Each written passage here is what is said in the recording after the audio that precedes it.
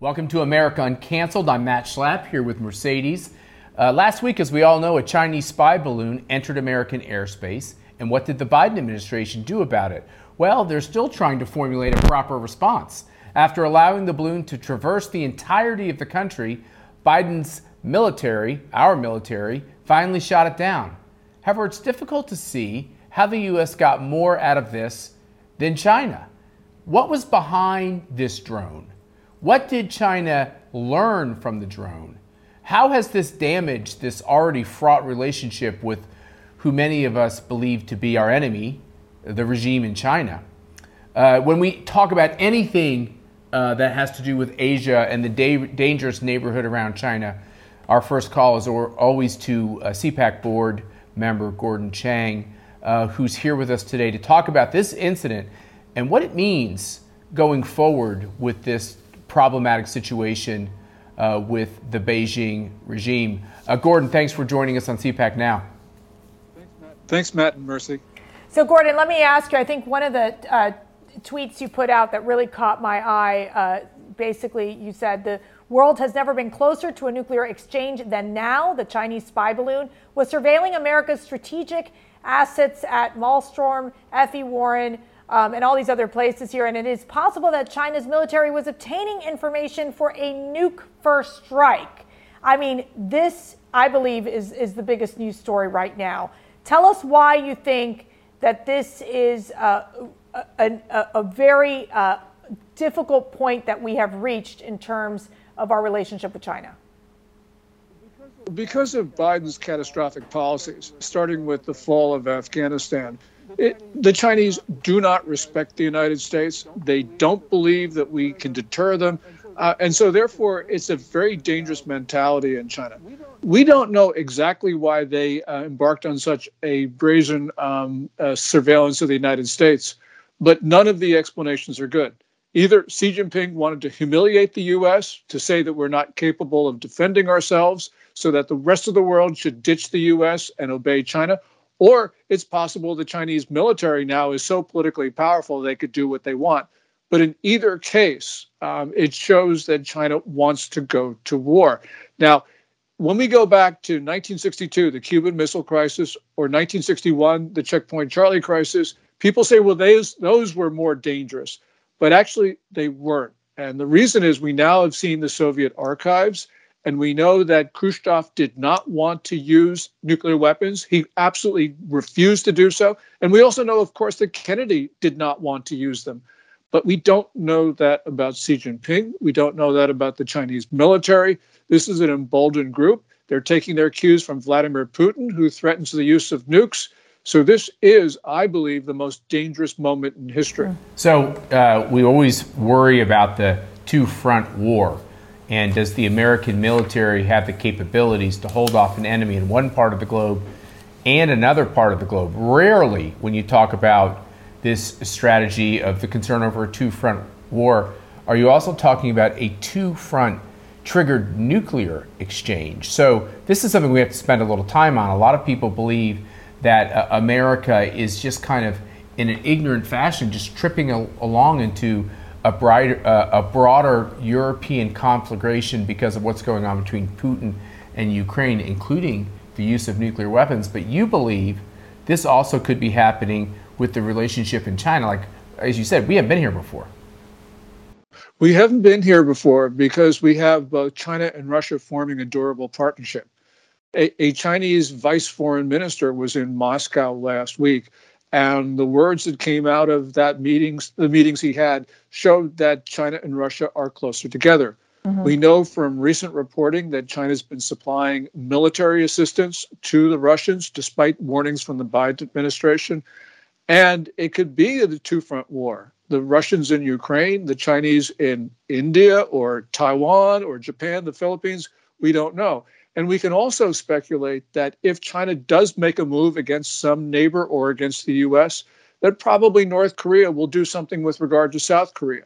Mm-hmm. So this is a situation where the U.S. military just does not have the capability to deal with all of these attacks at the same time. And by the way, the Chinese know that. Well, and the Chinese military capability is actually becoming almost more advanced than the United States. It almost feels that our military, sadly, with the leadership that we have right now, is more focused on diversity and misgendering. So it took days for the American military to take this balloon down. Everyone was wondering why so long. Why do you think the American military hesitated? That's a great question, and that raises a critical issue. We know that this balloon entered territorial U.S. airspace on January 28th in the Aleutians. It then traveled across the Alaskan landmass and down Western Canada. And Biden was not told, he says, until Tuesday, which is the fourth day of the incursion. Now, he should have been briefed by the military before this balloon entered the U.S. because NORAD could see this coming well before then. And that meant that while, we could have taken this balloon down over Alaska or Canada, those are uninhabited areas. Apparently, Biden was only briefed when it entered the lower 48 states where obviously there's more population. So in the sense that the Joint Chiefs of Staff, the Secretary of Defense advised against shooting this down, it meant that the Chinese then sailed over our most sensitive military sites, those bases that you just read off. Right. And that indicates that this is a terrible situation for us.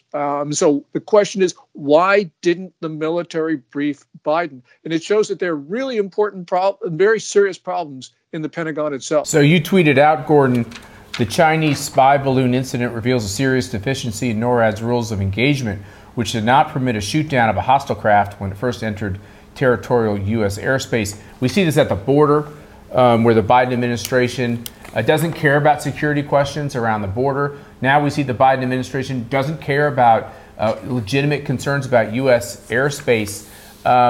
What is your hunch? Like, I know that you're giving us the facts, but is your hunch that the administration's lying to us about when Biden heard about it, just like he lied about having top secret documents in his Corvette and all these other questions? Or is it that Joe Biden is the type of president that you can't brief at all times because maybe he's not all there at all times, or they can't wake him up at 3 o'clock in the morning like they could have with President Trump or previous presidents?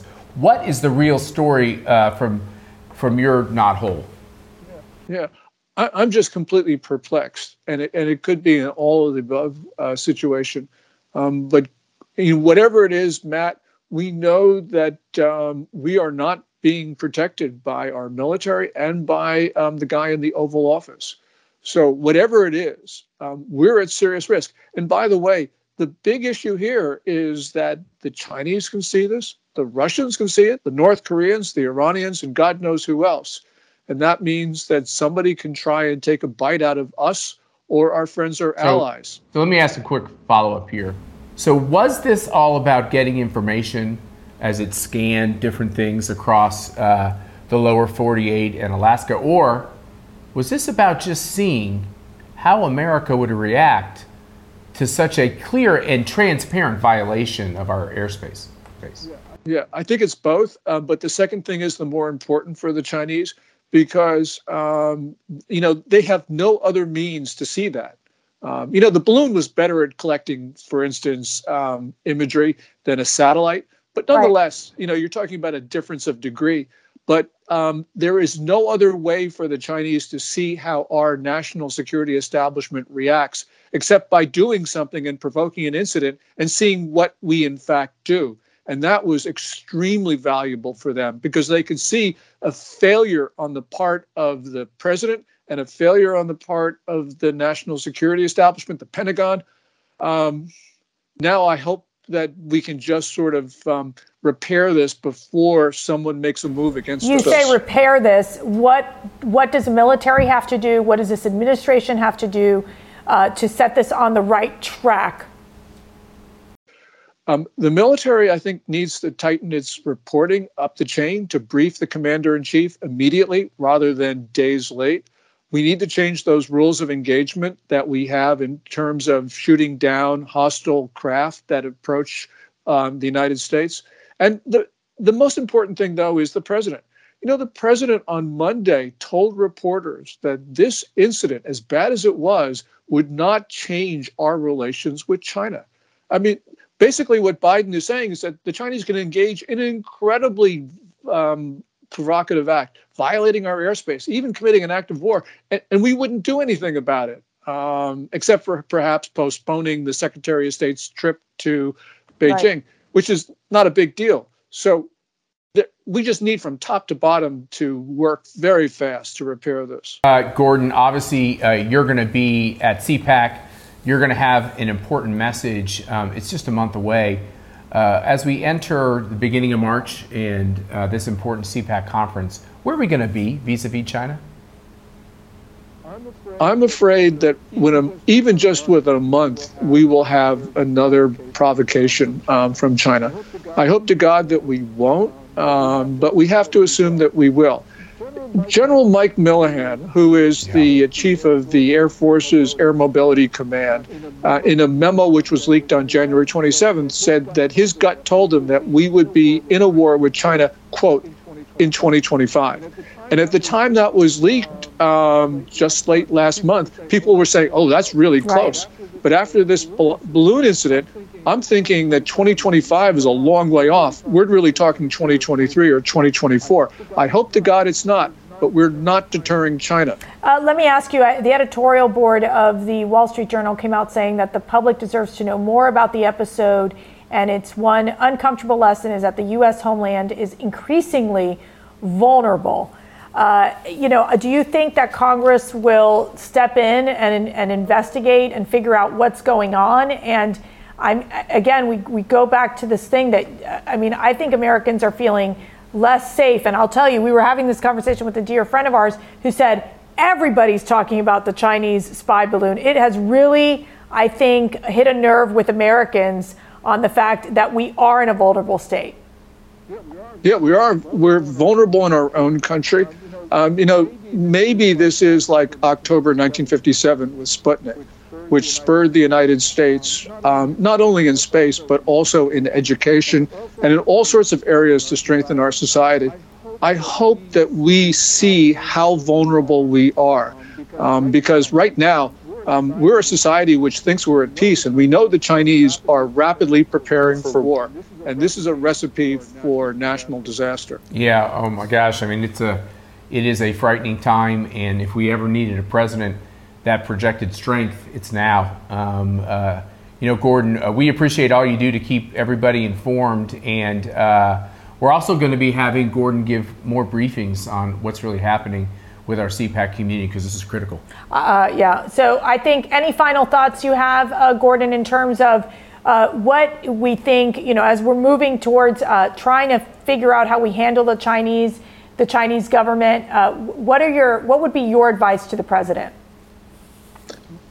My advice to the president would be he's got to change completely his views on China. He doesn't call China even an adversary. And he's trying desperately to talk to China when China is making it very clear that they will not deal with us in good faith. My message would really be, look, the United States is a far stronger society than China right now for many reasons. But we can lose our country because they're assaulting us and we're not defending ourselves with the robustness and with the urgency that is necessary. You look at the Oval Office, you look at the top reaches of the Pentagon, there is just no sense of urgency.